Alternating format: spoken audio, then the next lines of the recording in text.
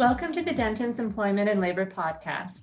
In a series of podcasts, the Dentons Employment and Labor Group will discuss the latest employment law issues impacting the Canadian workplace and offer our guidance during these challenging times. I'm your host, Allison Walsh. I'm a partner in the Dentons Employment and Labor Group based out of Dentons Edmonton office. Technology has enabled employees to perform their jobs without geographical limitations. With the increase of remote work as a result of COVID-19, we've seen an increase in employees seeking to work remotely outside of Canada.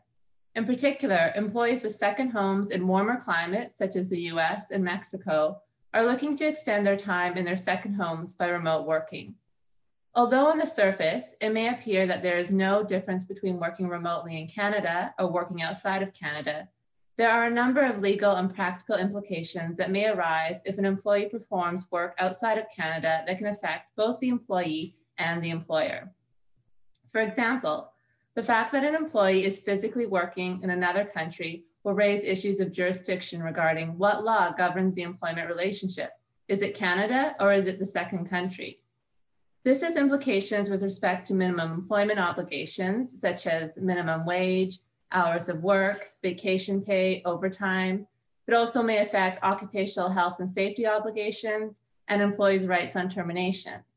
Difference in these rights could be problematic if the minimum obligations and standards of the second country are greater than the employee's entitlements in Canada. Another unexpected implication of working remotely in a foreign country is how it impacts an employee and employer's tax status. To discuss the potential tax implications of remote working in more detail, I'm joined by my colleague today, Mike Harris. Mike is a partner in the tax group of Dentons Edmonton office. His practice focuses on corporate and personal tax planning and reorganization, as well as tax litigation, compliance, and dispute resolution. Thanks for joining me today, Mike. Thanks, Allison. It's great to be here. To begin, what are the potential tax issues for an employee working remotely for an extended period in another country?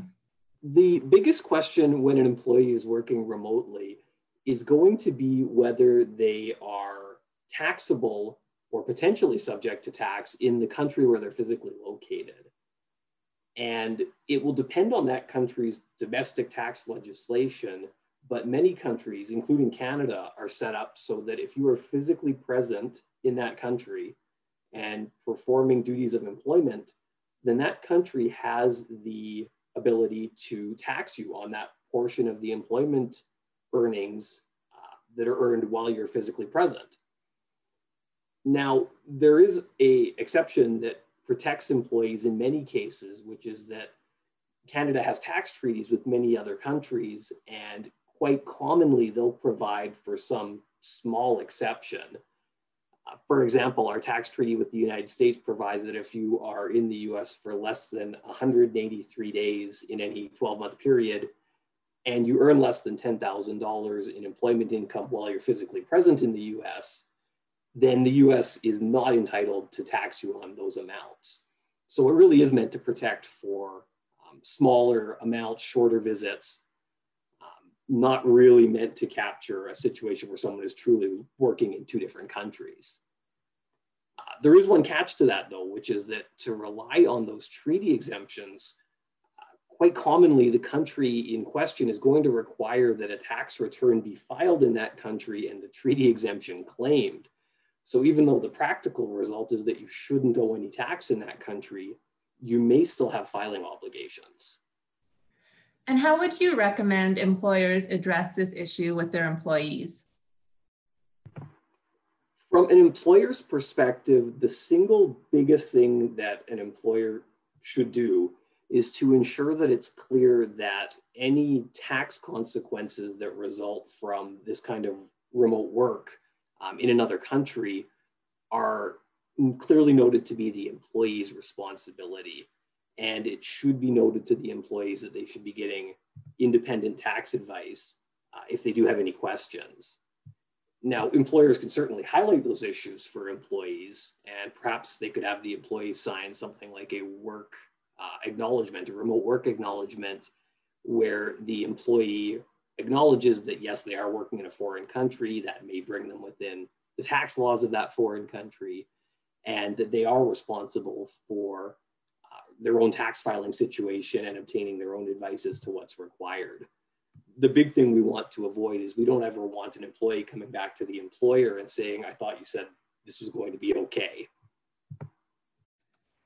And so these tax implications affect employees, but what about employers? Do they face tax risks if they have employees working remotely outside of Canada?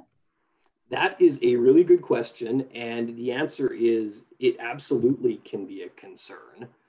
From a company's perspective, the concern or the risk you want to avoid is having a presence in another country that's sufficient to rise to what we call the level of a permanent establishment. And if you have a permanent establishment in another country, it potentially means that the company is actually taxable, not just in Canada, but in that second company. And now generally a permanent establishment means a fixed place of business like an office or a warehouse. So where you have employees working remotely on, say, like a working holiday, it's going to be a temporary situation. It's not really a fixed place of business. It's pretty unlikely that another country could claim that we've created a permanent establishment in those situations. But there is one other potential trap to be aware of, which is that in some of our tax treaties, you can also have a permanent establishment where a person in the foreign country has and what they call habitually exercises the authority to enter into contracts on behalf of the company. And so where that can create a risk is if you have, say, more senior management working remotely, or if you have folks whose job typically involves entering into contracts working remotely. So someone in your purchasing department, someone who deals in sales, anyone who can bind the company, who enters into contracts for the company, could potentially be considered to be someone who has the authority to bind the company and exercises that authority. So when you're talking about individuals who do have that kind of ability to enter into contracts, then the company should be very cautious to ensure that those individual employees are not exercising that authority to enter into contracts when they're in the foreign country. That may mean that they have to delegate part of their job to folks back in Canada, or in some cases, I have seen companies with a very strict policy that if you're outside of Canada, you do not do work because they're not prepared to deal with that possibility. And do you have any other general tips for employers on how to manage the possible tax implications caused by remote working in a foreign country? So the single biggest thing to manage is absolutely that risk of a permanent establishment. So again, it comes back to ensuring that any employees with an authority level where they can bind the company are aware of the reason that they're not to exercise that authority, that there's a plan in place that they don't have to because there's folks in Canada who can do that role in their absence. And the other big one is, as we talked about, making sure that employees are aware that there are complications that can potentially result from working remotely in another country. And while that's not the employer's problem, it is something that the employee should be aware of. I think it's fair to say that given the potential complexity surrounding tax issues and other legal issues that may arise when an employee works outside of Canada, that companies and employers should carefully consider an employee's request to work outside of Canada. And that would include seeking legal advice regarding tax laws, both in Canada and the second country. I absolutely agree with that, Allison. And the thing to keep in mind in any of these situations is that for things like how much can you work before you run in excess of your treaty exemptions, for example, it's going to be country by country specific. So there is no one rule fits all. It has to be taken on a case by case basis. Mike, thank you for joining me today and providing your knowledge and insight. It was a pleasure speaking with you. I enjoyed it very much. Thank you for having me. And I'd like to thank everyone for joining us today. And we encourage you to reach out to your local Dentons Employment and Labor Council or Tax Council with your employment or tax questions, including questions on remote working. Dentons is a global legal practice providing client services worldwide through its member firms and affiliates. This episode is not designed to provide legal or other advice, and you should not take or refrain from taking action based on its content. Please see dentons.com for legal notices.